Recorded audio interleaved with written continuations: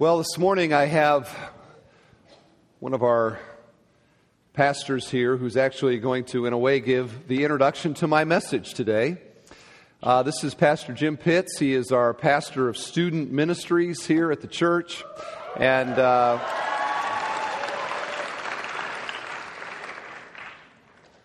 I'm the senior pastor of the church.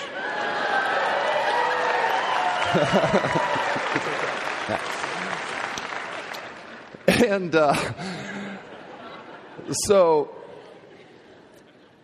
in the week-to-week of church ministry, there is sort of that, the grind of ministry. And we have lots of things that are going on here. And we're so thankful for just faithfulness in the day-to-day.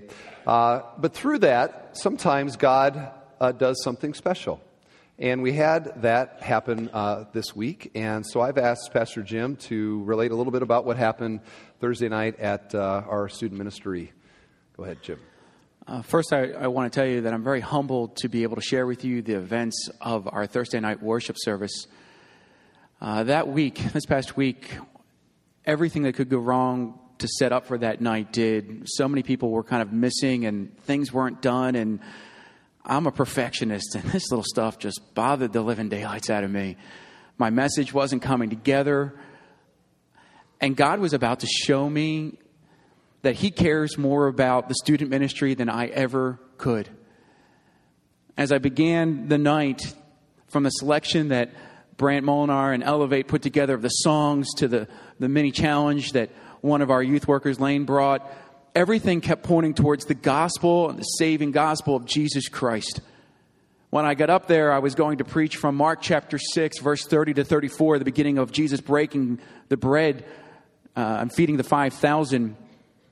And as I got into my first point, I had an overwhelming sense and desire to preach the gospel of Jesus Christ pure, and I felt verses just flood my mind and begin to come out of my mouth as I began to quote scripture after scripture. And I'm not exactly sure all of what I said, but 40 minutes later, I knew that the gospel had been preached. I knew that the gift of God had been presented through Jesus' shed blood, and that the message that Jesus cared for them more than any human being could ever do so, and He wanted to have a relationship with them, and He provided a way to do that, came through.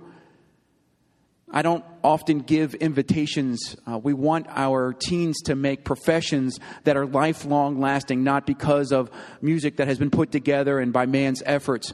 So we rarely give invitations where they immediately respond publicly. But that night I felt called to do so, and I made a very difficult and hard-pressed challenge.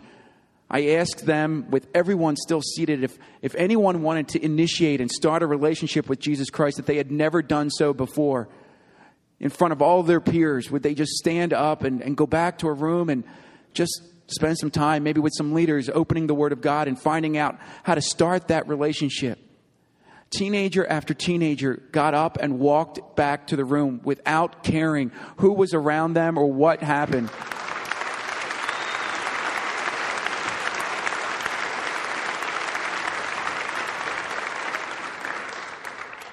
As they did so, one guy got up, and a couple of girls started crying, and I found out at the end afterwards that these young ladies have been praying for and witnessing to this young man for over a year, not ever knowing if he would ever accept Jesus Christ as his Savior. And when he came out of that room, the joy that penetrated his smile, the passion he had, the love for Christ, the hugs that He gave him, he couldn't wait to exclaim the fact that he had a new relationship with Jesus Christ. That night we saw 9 teenagers accept Jesus Christ as their Savior. We had 4 give sins over to the Lord. We had 2 recommit their lives and say, I'm all in. I want to live for Christ. I had one junior young guy, before I even got back to my office, he sent me a text and said, the sermon tonight woke me up from the fact that it truly doesn't matter what others think of me, because I am a Christian. It only matters to me what God thinks. And now I could care less if I have to lose my so-called friends in the process of growing stronger in my walk. It doesn't bother me anymore. I just want to share this with you. If God is whispering in your ear, if the Holy Spirit is pounding on your heart to share the gospel, your efforts to do that will be blessed. God wants us to share the gospel of His good news, of Jesus' sacrifice on the cross, so that others can come to know Him.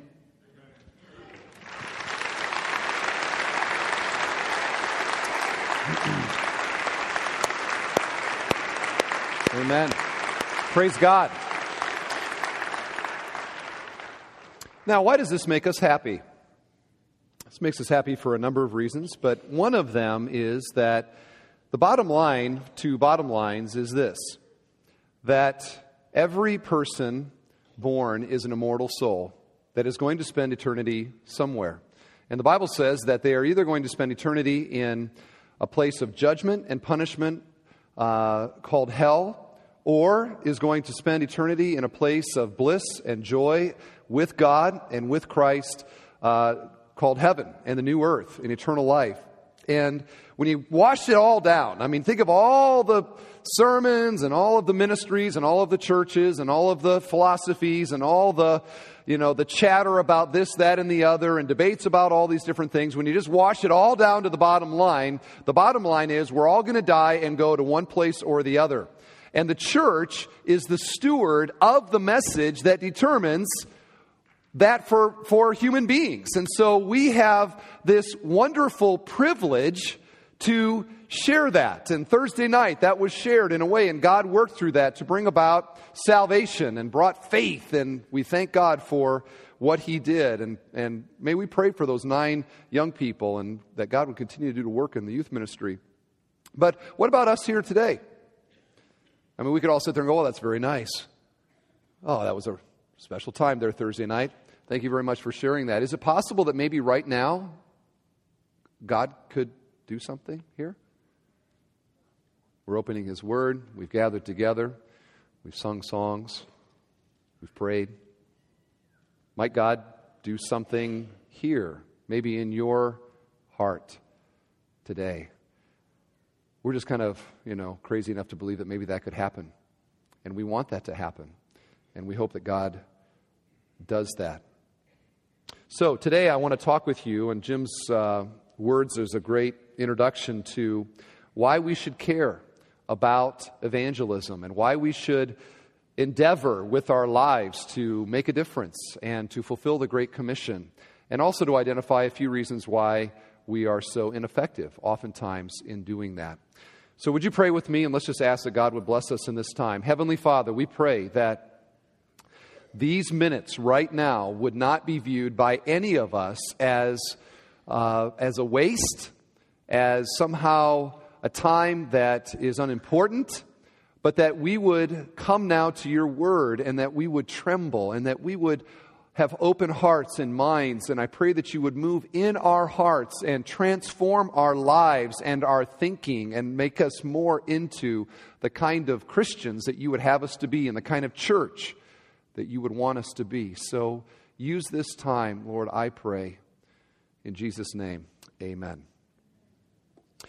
Well, we are in a series on 1 Corinthians, and we are in chapter 9, and I would like to read verses 15 through 18. The Apostle Paul writes this: "I have not made use of any of these rights, nor am I writing these things to secure any such provision. For I would rather die than have anyone deprive me of my ground for boasting.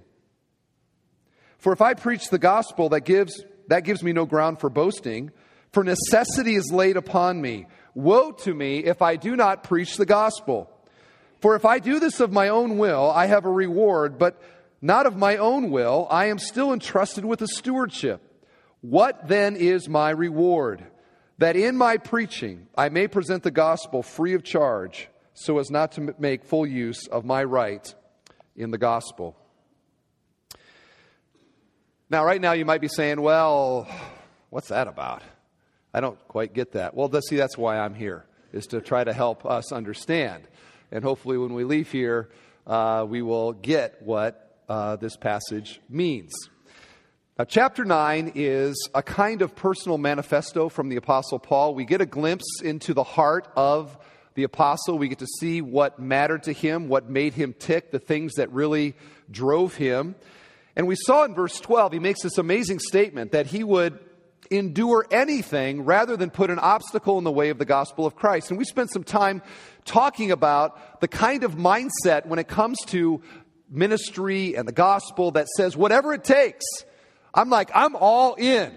I'm going to do whatever I can in whatever way that I can in order to advance the gospel in this world. Why? Because again, the bottom line is we're all here, we're going to die, and we end up in two places. And so Paul had this consuming passion for ministry and for God and for the church and for people. And so he gave himself totally to it. Now, in context, he says he would endure anything. What endurance is he talking about? Well, he's talking here about rights that he has as an apostle, one of which was the right to being financially supported by the churches. And he builds this case for why he, along with the apostles, and we could even speculate other ministers of the gospel, have a right to being supported by the people of God. But at the end of all of that, he says, you know what, in spite of the fact that I have this right, I don't accept it. I work with my hands so that I might endure anything rather than put an obstacle in the way of Christ. So what he basically says here is that he has a kind of reward or compensation that is not financial. There's a kind of joy, pay that he gets that goes beyond that. In fact, he says in verse 18 that his reward is the fact that he doesn't receive any compensation. Now, how would that work in your place of employment? If, like, tomorrow your boss got on the intercom and said, all right, everybody, your compensation today will be the joy of not receiving compensation. Wouldn't go so well, would it? But that's basically what he says. There is a reward, a kind of pay, if you will, that goes along with gospel ministry, and it has to do with seeing people's lives transformed by Christ. And that's something you can't put a price tag on. In fact, one commentator said this: to have mended one shattered life, to have restored one wanderer to the right way, to have healed one broken heart, to have brought one individual to Christ is not a thing whose reward can be measured in financial terms, but its joy is beyond all measurement.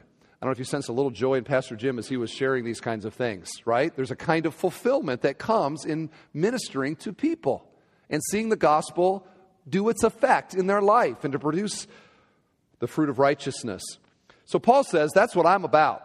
And I would rather, no one's going to take this boasting from me, because that I want to see that happen. He goes on to talk about why he has this boast. And the first thing that he says is that it's because he is a gospel by divine calling. By divine calling. We see in Galatians 1:15, he says that God set him apart from birth to this task. And we talked last week about this experience that he had on the road to Damascus when Jesus Christ revealed himself to Paul. He saw the risen Christ, and Christ set him aside to be an apostle to the Gentiles. So Paul had this sense of God wanting him to do this, that he was not just doing it, he was doing it because God had called him to do it. He had a call on his life. In fact, he says, woe to me if I do not do it. And that woe there is not the internal, like, I'm going to feel bad kind of woe. It's the woe of God upon him if he doesn't do what God had called him to do. Secondly, we see here the fervor of the apostle. And this is really, I'm going to spend some time on this. I want you to look very carefully at verse 15. He writes this: I would rather, what's the next word? Okay, you're not looking at your Bibles right now, are you? Now, some of you, you're not doing what they do at the toll booth sometimes, where they kind of do the fake throw. You know, they don't have any money, but they sort of fake the throw of the cash into the... You ever seen them do that? And then they drive through? You know what I'm talking about? All right. Some of you don't do this, do you? When I say, look at your Bibles, and you're like, you don't have a Bible, or you still look down. And then I say, what's the next word? And you're all like, I don't know. He says, I would rather die. Now, you can know what you're passionate about by what you're willing to die for. Paul says, no one's going to take this boast from me, and I would rather die than not serve Christ. The English actually smooths it out here. In the Greek, it literally is this: I would rather die than... And that's how it ends. It's just like hanging there. It's like the apostle is, as he's thinking about this, he's filled with emotion and doesn't even finish the sentence. That's how much he cared about ministry. Preaching the gospel and ministering the gospel for the apostle was not just a job. He wasn't just doing it to put bread on the table. He wasn't just going through the motions of being a spiritual guy and doing what apostles do. The apostle Paul was doing it because God had called him to it. And there was this sense of fervor and zeal and earnestness that marked his ministry. He wasn't in it for a title. Call me an apostle, please. He wasn't in it for the money. He wasn't in it for pats on the back. He wasn't in it for some kind of prestige. He was in it for God, the gospel, and people. That's what he cared about. And that produced in him this kind of zeal and energy for God. Kind of emotion, if you would. Now, do I need to say this? Apparently I do, because I'm going to. What do churches need? Well, I think churches need, we need better facilities. We need new carpet. It'd be nice if we had nurseries that smelled fresh. We need, come up with whatever you think that we need. You know what churches need? Churches need leaders with a heart that we see here. Churches need people in the congregation who have this kind of ardor, zeal for God that translates into a kind of mindset that is even maybe able to say, you know what? Take away ministry from me, I'd rather be dead. What I care about is God and the gospel and people. That's what churches need. That's what pulpits especially. Churches need people in pulpits that aren't doing it because it's a job. And they're not just doing it because they think it's a nice thing to do. They are doing it because there's a call in their life. And they want to preach the gospel and see lives changed. That's what churches need. And now before you get all like, that's right, we need those people in the pulpit, it's in the pews as well, right? Because I can up here and flap my gums all that I want, and if this doesn't translate into a kind of heart for God in the church, then this is a colossal waste of time. I'm just up here speaking into the air. The clanging gong. No, I wrote this better, and I want to say what I wrote, actually. Okay, so let me say it here. What churches need today is men and women leading and serving like Paul, not ecclesiastical shopkeepers, not church politicians, not pastoral CEOs, not ministry professionals, but men and women with a sense of divine calling, who are not caught up with what ministry can do for them, but what the gospel can do for people. That's what we need. I remember some years ago, I was visiting a church. I was new in ministry, and we went to this church, and they were having communion, okay, which is this very special time, holy time for a church. We were having communion. And so the pastor got up to give the little pre-communion homily. And he gets up and he kind of just starts talking. Just talking. And I could tell, A, he wasn't really into it. B, I don't think he'd really prepared very much for it. And C, he wasn't saying anything worthy of remembering. It was just kind of blah, blah, blah, blah, blah. There was no power to it. There was no energy at all in it. And I sat there, and maybe this was judgmental on my part, but I just thought in my heart, I never want to do that. I never want to be so familiar with the cup and the bread. I never want to be so familiar with the Word of God, or so familiar with holding the hand of the sick at the hospital, or hugging the grieving person, or whatever else is involved in ministry, where it just becomes a routine, where this is just something that we do, where there isn't a sense of passion about it. That's what I don't want to do that. Now, have I over the years? I'm sure that I have at some time. But when ministry becomes familiar, then the church is dead. Shut the doors, close out the lights. There's no point in getting together. And that really leads to, I only have two things to say today. There's 2 points to this message. And this really is kind of a 2 of maybe 4 or 5 points that he makes here in this passage. But here's what I want to say to you. You might be here today and you're thinking to yourself, okay, well, it's very nice for the Apostle Paul, but I haven't really had a vision of Jesus where he told me to go be an apostle to the Gentiles. It hasn't happened to me. I don't think I'm called to be in ministry. I'm not really preaching or that kind of thing. So I don't really get why Paul's little things here relate to me at all. And that's what I want you to realize, is it relates entirely to you. Any Christian here today and any church that wants to be used of God has certain character qualities. And it doesn't matter the denominational label. It doesn't matter some of the little theological nuances. There are certain things that have to be there if God's going to use a person or a church. And here's the first one, and we see it here in this passage. It's passion. It's passion. The word means a powerful or compelling emotion, an overwhelming zeal or fervor.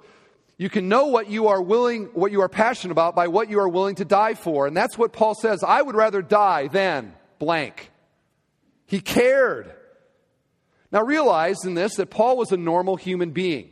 There's always a danger to put these guys so high that we think that they lived on a plane that was unachievable for us or something. I am sure that he woke up some days and he just was, just blah, like the rest of us are. And I doubt every day he was, every day with Jesus is sweeter than the day before. I don't think he was singing that song because he was human just like us. We have frailties and we have weaknesses and we all have moments when we're not all that we want to be. But there was in his life a kind of steady energy for God and the gospel that God used to spread the gospel through him.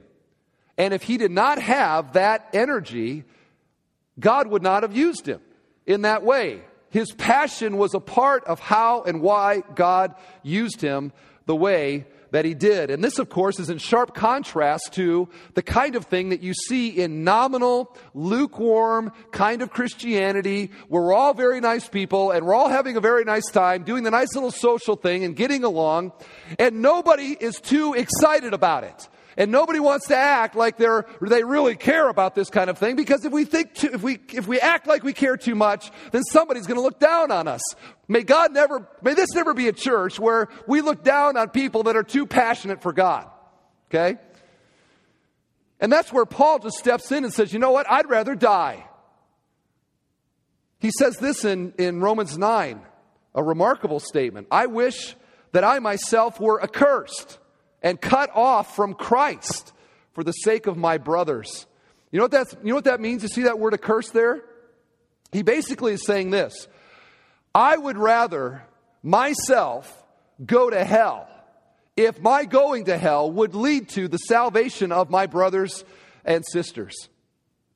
Now you can know that you're passionate for something if you're willing to go to hell for it. That's a remarkable statement, isn't it? And that's the thing. Paul had a passion. He had a passion. And I have to believe that when you met the Apostle Paul, you can say what you want about him, and there's speculation that he was short and not attractive and not a good speaker and all the rest. But one thing he had was heart. He had heart for God. And I'm sure it shocked people around him. But it's part of the reason that God used him the way that he did. And again, we look at examples like this, and it's in such contrast to what is so common in American Christianity, where there is all of these people who grew up going to church, and church is just sort of a thing that you do. It's a nice thing on a Sunday to go to church and to get gussied up and to go have a nice time and see your friends and all the rest. But when it really comes down to it, when it comes to the gospel, there is not passion. And I'm not talking here about emotionalism, where we get on the piano, la, la, la, la, la, la, la, la, we get all excited like this. You flame out. By 3 o'clock, it's gone. We're talking about the slow, steady burn for God. Paul had it. Paul had it. I wonder, what can we say? What can we say about somebody who claims to understand the gospel, who claims to believe and to have received the grace of God to them as sinners, to have understood the desperation of their situation before God, who understands the love of God shed abroad through the person and work of Jesus Christ, who has received this not by earning it, but entirely a gift by faith, who has come to understand that God has done this as an expression of His love to them, and who says that they have received this grace from God. What can we say about somebody who claims these things, and yet in their life there is no passion about it? What can you say? How about a little passion, folks? How about a little emotion? How about actually acting like we're excited about it? And we think it's a really great thing what God has done for us in Christ. How about some energy? What are we afraid of? What are we afraid of? Are we afraid that somebody might look at us and think that we actually believe what we're saying we believe? So let me ask you, when was the last time that you shed a tear, spiritual tear for somebody? When was the last time that you sort of looked across the street, or you looked to the cubicle next to you, or you looked at the student in the locker next to you, or some other place, and looked at them in a kind of way that Paul did, with an eye for the gospel and the love of God and a desire to see them reached? And again, I'm not talking about a contrived thing. That's the thing. You can preach messages like this, and people get all fired up. And then they fire down. It's the steady, week in, week out, passion for God. That's what we're shooting for. It's necessary. I heard Paul Harvey say he never saw a monument erected in the memory of a pessimist. I like that. And you know what else we can say? You will never see a person or church used by God without enthusiasm and passion. It just doesn't work that way. The heart of the Great Commission is passion for God. And here's the thing. You know what I'm talking about. Because when you come across somebody that has a passion for God, you know it, don't you? In fact, I'd like you to think right now, in your life, who is the most passionate Christian that you have personally come to know? So right now, don't be saying, well, Billy Graham, or, I'm talking not somebody from a distance, but somebody that you've had a relationship with. Who would that person be? And I'm going to ask you to say the name out loud. Ready? Are you ready? Okay, here we go. 1, 2, 3. Okay, so that's nice. We can just say that in mass. Now think about that person a moment. What is it, or what was it about that person that here now, for some of you, probably years later, when I ask who's the most passionate Christian that you've ever known, brings them to your mind? What was it about them?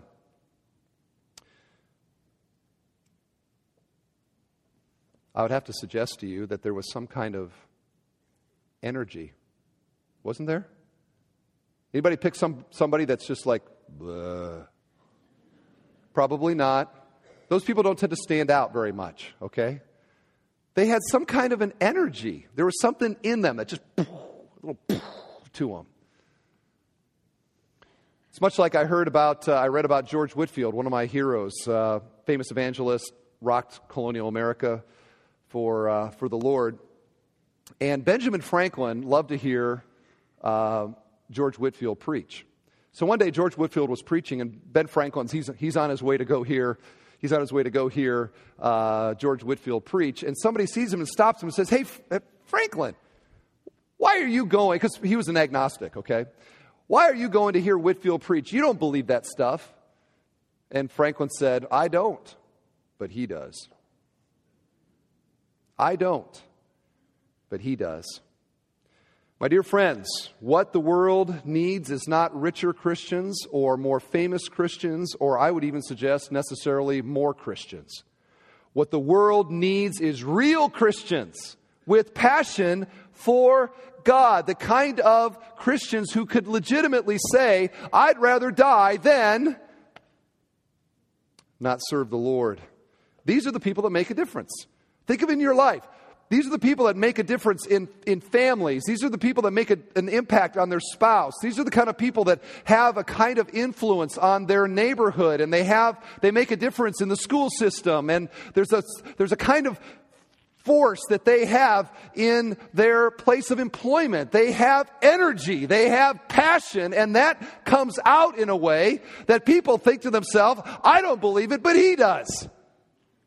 That's the way that it works. You know it when you see it.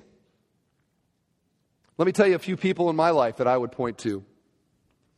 I remember when I was in college, some weekends I would go to Grace Community Church in Hudsonville, Michigan, and I would listen to a 26-year-old pastor named Dan Cummings. And I would go and I'd sit there, and Dan would begin to preach.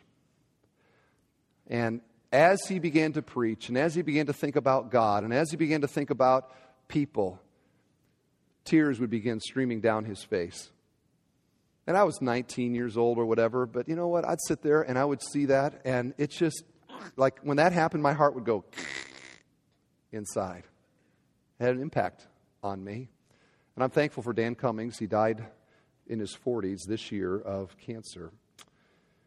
I think about Abraham Thomas in that category for me. Abraham Thomas is an Indian man that we've partnered with who is just like making a great difference in southern India for the Lord. You get around that guy, he's got an energy. There's an energy about him. He's got passion for God.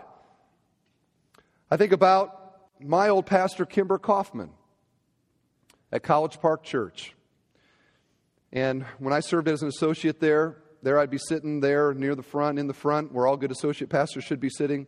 And I would sit in the front, and he would get up, and as he began to preach, and as he began to talk about the gospel, it was like the liquid portals of his face all sort of like opened up.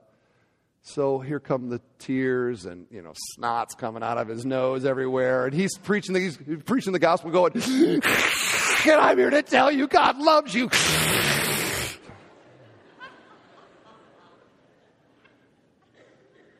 And you know what? As he did that, the room was silent because everybody's heart's going. He had passion. People flocked to the church. I may not believe it, but that guy does. The world is dying, my friends, for something to believe in. We have the one thing to believe in. And when we make these claims to what we believe in, the gospel is so majestic and so magnificent. It is so massive that when we say to the world, God loves you, God has loved us in our desperate situation, in our sin, He sent His Son to rescue us. And this was an act of His love towards us. And Jesus died on the cross, bearing our guilt and our shame. He died in our place. He was resurrected on the third day by the power of God. And you know what? He's alive right now at the right hand of God. And someday He's coming back. And He's going to save fully all that are His. And give to us eternal life in a place of eternal bliss. A place of great beauty and glory. And there we shall be with Him forever. This is what we say to the world. And when we say this, it's so beautiful. It's so massive. When we say that, but then we don't have any passion for it, the world looks at it and says, it must not be true. Because what you are saying is so big, your lack of passion for it tells me there's nothing to it after all. So how about a little passion? How about acting appropriate to the glory of the gospel that we profess, which can only, when rightly understood, produce joy and gladness an energy, passion, zeal, fervor for God.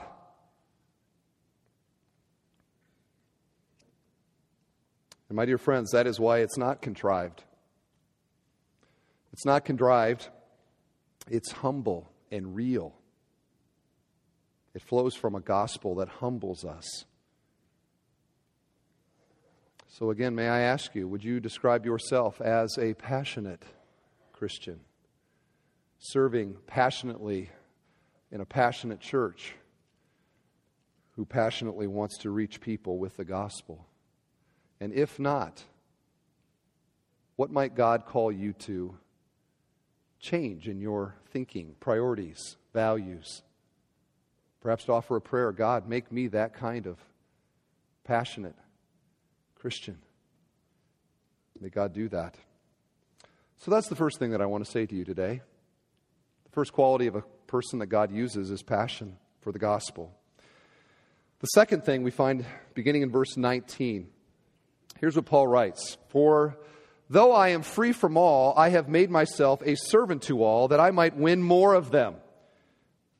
Look ahead to verse 22. I have become all things to all people, that by all means I might save some. I do it all for the sake of the gospel, that I might share with them in its blessings. Now, this is one of the most important passages in the New Testament dealing with the contextualization of the gospel. And what I mean by that is that the message of the gospel doesn't change, never will. It is always the same.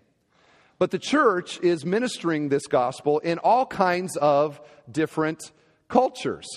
And that requires a certain flexibility with how we do ministry to fit the particular culture that we're ministering in. So, for example, you met Mrs. Kanta from Sierra Leone, who I think is in this service. And so ministry in West Africa is a little bit different than ministry in Crown Point, Indiana. I have been there, and I can tell you that that is the case. Same message, different kind of ministry. And Paul had to deal with this. So we read his story, and like in Acts 13, he's in a Jewish synagogue, and he's presenting the gospel. So what does he do? He quotes the Jewish Old Testament. Then he goes to Athens in Acts 17, and he's before the Greek philosophers. And does he quote the Old Testament? No. He quotes their poets. And he says, and oh, by the way, I saw an altar on the way in here that said, to the unknown God. I want to tell you about him. And then he's in Jerusalem, and the crowd's trying to kill him. Do you talk to a crowd of people that are trying to kill you a little bit differently than you talk to your mom? Yes. And so he does that. And then he's on a ship, and he's chained to a Roman centurion. And you can only imagine what he was saying to the Roman centurion on the entire trip. And then he's on Malta talking to islanders. And then he's in Rome talking to the great power of the day. And so Paul was all the time in these different contexts. And what he says in this passage is that he has become all things to all men so that he might save some.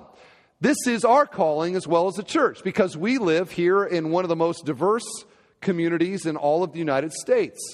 Where here in Northwest Indiana, we have all kinds of religious cultures, ethnic cultures, social cultures, educational levels. You can think about, for example, for a church like ours, wanting to reach Northwest Indiana, we look down south and we see DeMott, Indiana. How do we reach Dutch people in DeMott, Indiana?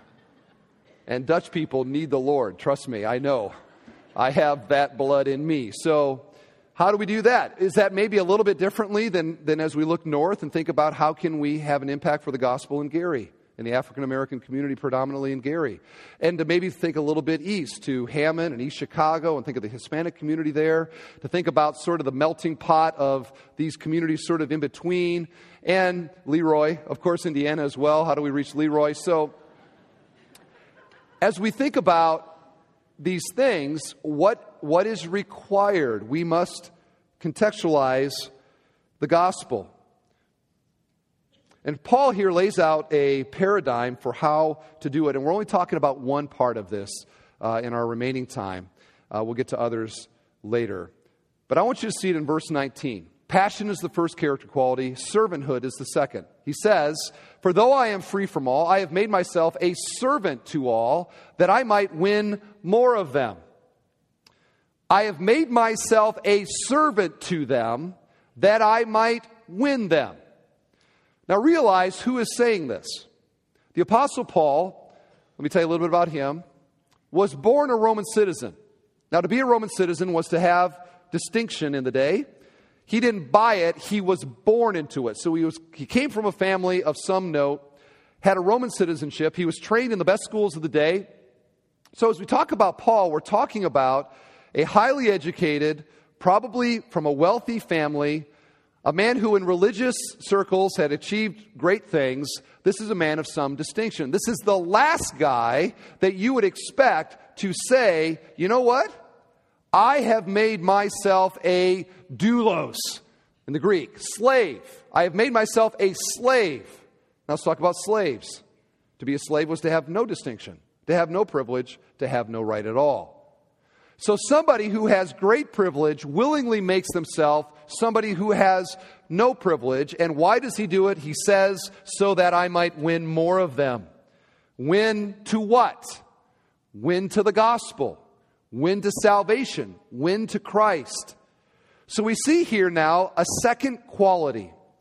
He was willing to set aside his own agenda, his own rights, in order to advance the gospel. And it would seem to me that this is probably another reason that the church is so anemic and ineffective in our evangelism, is that how many of us want to sort of willingly become a doulos? Slavery, I love that. Where do I sign up for that? What if we had that in the back? Slavery sign up is at the information desk. Please visit as you leave. You all go out these doors probably here. I don't want to be a slave. I'm an American. I'm free. I don't slave. But that's what he says. To be a slave. I'd like for you to think of the person that God used in your life, if you're a Christian, that God used in your life to bring you to faith in Christ, predominantly. Maybe that's hard to identify one person, but the main person that God used. I'm going to ask you to say their name out loud too in a second, okay? So you got that name in your mind? Okay, here we go. 1, 2, 3. Okay. Now, think about that person and what they did in order for this to be a reality in your life. Did they not in some way serve you? Think about it. Maybe time. They gave you time. They gave you attention. They gave you love. In some way, they were serving you. How many people were led to Christ by somebody who hated you? Anybody? Maybe somebody that abused you, hurt you? Probably not. And the reason for that is an important point. That gospel ministry, the servanthood of gospel ministry, is a picture of the gospel itself. To evangelize, to share the gospel, requires me to set aside my time, my attention, in order to serve the other person, which is exactly what Christ did to save us. He was the Son of God. He became the Son of Man. He was the second person of the Trinity. He was incarnated in weakness. And why did he do it? He did it to reach us. 2 Corinthians 8:9, for you know the grace of our Lord Jesus Christ, that though he was rich, yet for your sake he became poor, so that by his poverty you might become rich. And then Philippians 2, and I read this all the time, but it's such a great passage and it applies all the time. Have this mind among yourselves, which is yours in Christ Jesus, who though he was in the form of God, did not consider equality with God a thing to be grasped, but made himself nothing, taking the form of a servant. The gospel is that God, Christ, became our servant. And gospel ministry always requires servanthood.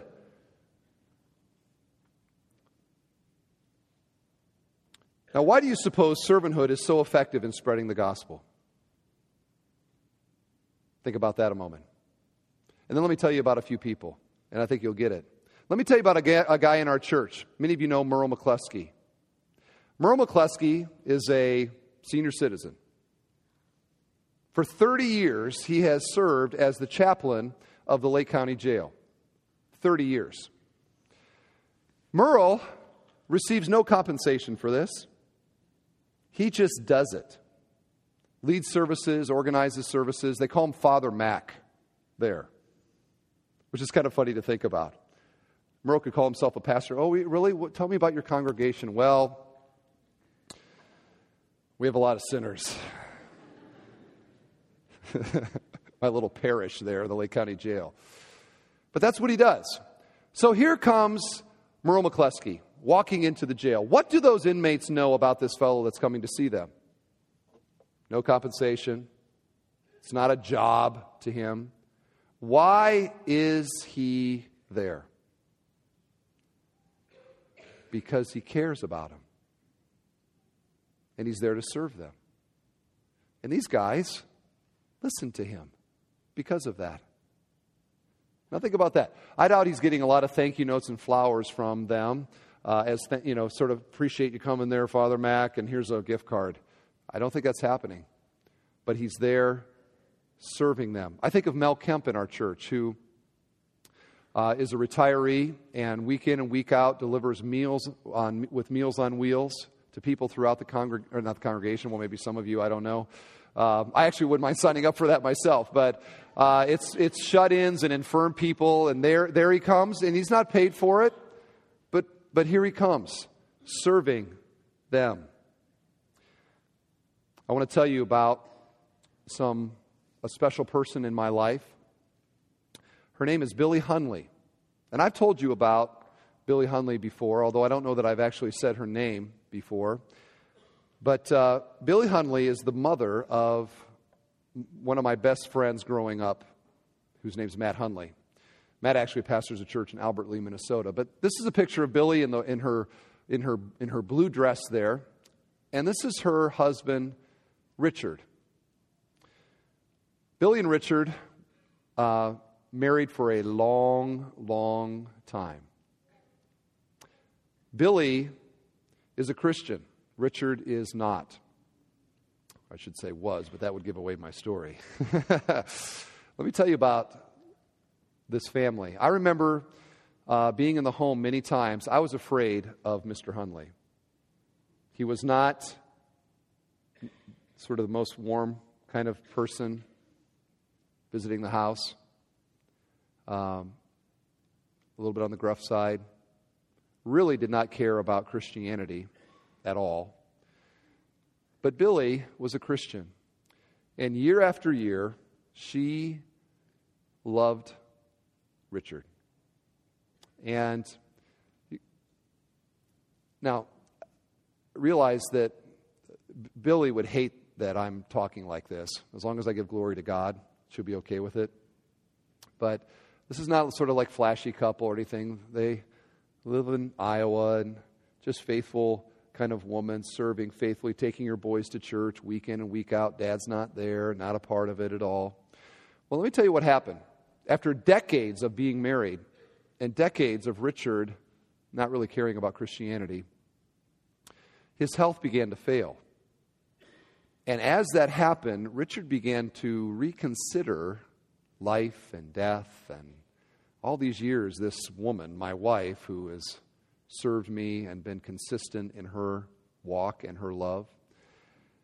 And so Richard kind of started becoming a little bit open to the thought, and so Billy began to read Scripture to him in the home and occasionally would pray with him. And by this time, he's wearing the little oxygen thing and his health was failing. And one day, just a couple years ago, Billy had read Scripture with him, and she walked away, and in her heart, she just thought, you know what, I should ask him one more time. And so she turned around and went back into the family room, wherever he was, and said, Richard, would you like to give your life to Jesus Christ? Okay, we're talking decades of no. He said, I think I would. And talk about joy. I mean, he prayed to receive Christ with her, was baptized in the little country church in Finchford, Iowa. And this last Monday, their family gathered in that very church to bury him. Now, if there's ever been a servant in this world, I'm here to tell you, Billy Hunley is that servant. And I just want to tell you, there is something so compelling about somebody who faithfully serves. And it's not flashy. We all want the sort of magic evangelism bullet, like let's do this event and get everybody saved and all of that. It's not flashily, it's steady. And over time, people realize there is a reality to the faith that we are claiming. And servanthood argues for the reality of a risen Savior. And that's the beauty of this. You take somebody who has passion and energy for God, and you put that together with a heart that wants to serve people, and there's somebody that God will use. You take a church filled with people that have energy for God and who want to serve the community and one another, there is a church that God will use. And you see, my friends, this is the bottom line. Because when you wash it all out, when you get to all of the bottom lines of all the bottom lines, is every person is an immortal soul that's going to spend eternity somewhere. And God has called us, as stewards of the gospel, to express it to the community in words and deeds, and to argue compellingly for the reality of a risen Savior. And I wonder today, my dear Christian, first of all, is passion a part of your life? Is there energy in your love for God? And if not, why not? Are you a servant? In what ways have you done this? In what ways might God call you to do it? The world is desperate for something to believe in. And I pray that God would produce in us a kind of reality, the real thing, that would argue for the reality of a risen Savior. So we have some more to come, but here's two. Passion, servanthood. May God form them in our life. Amen? Amen.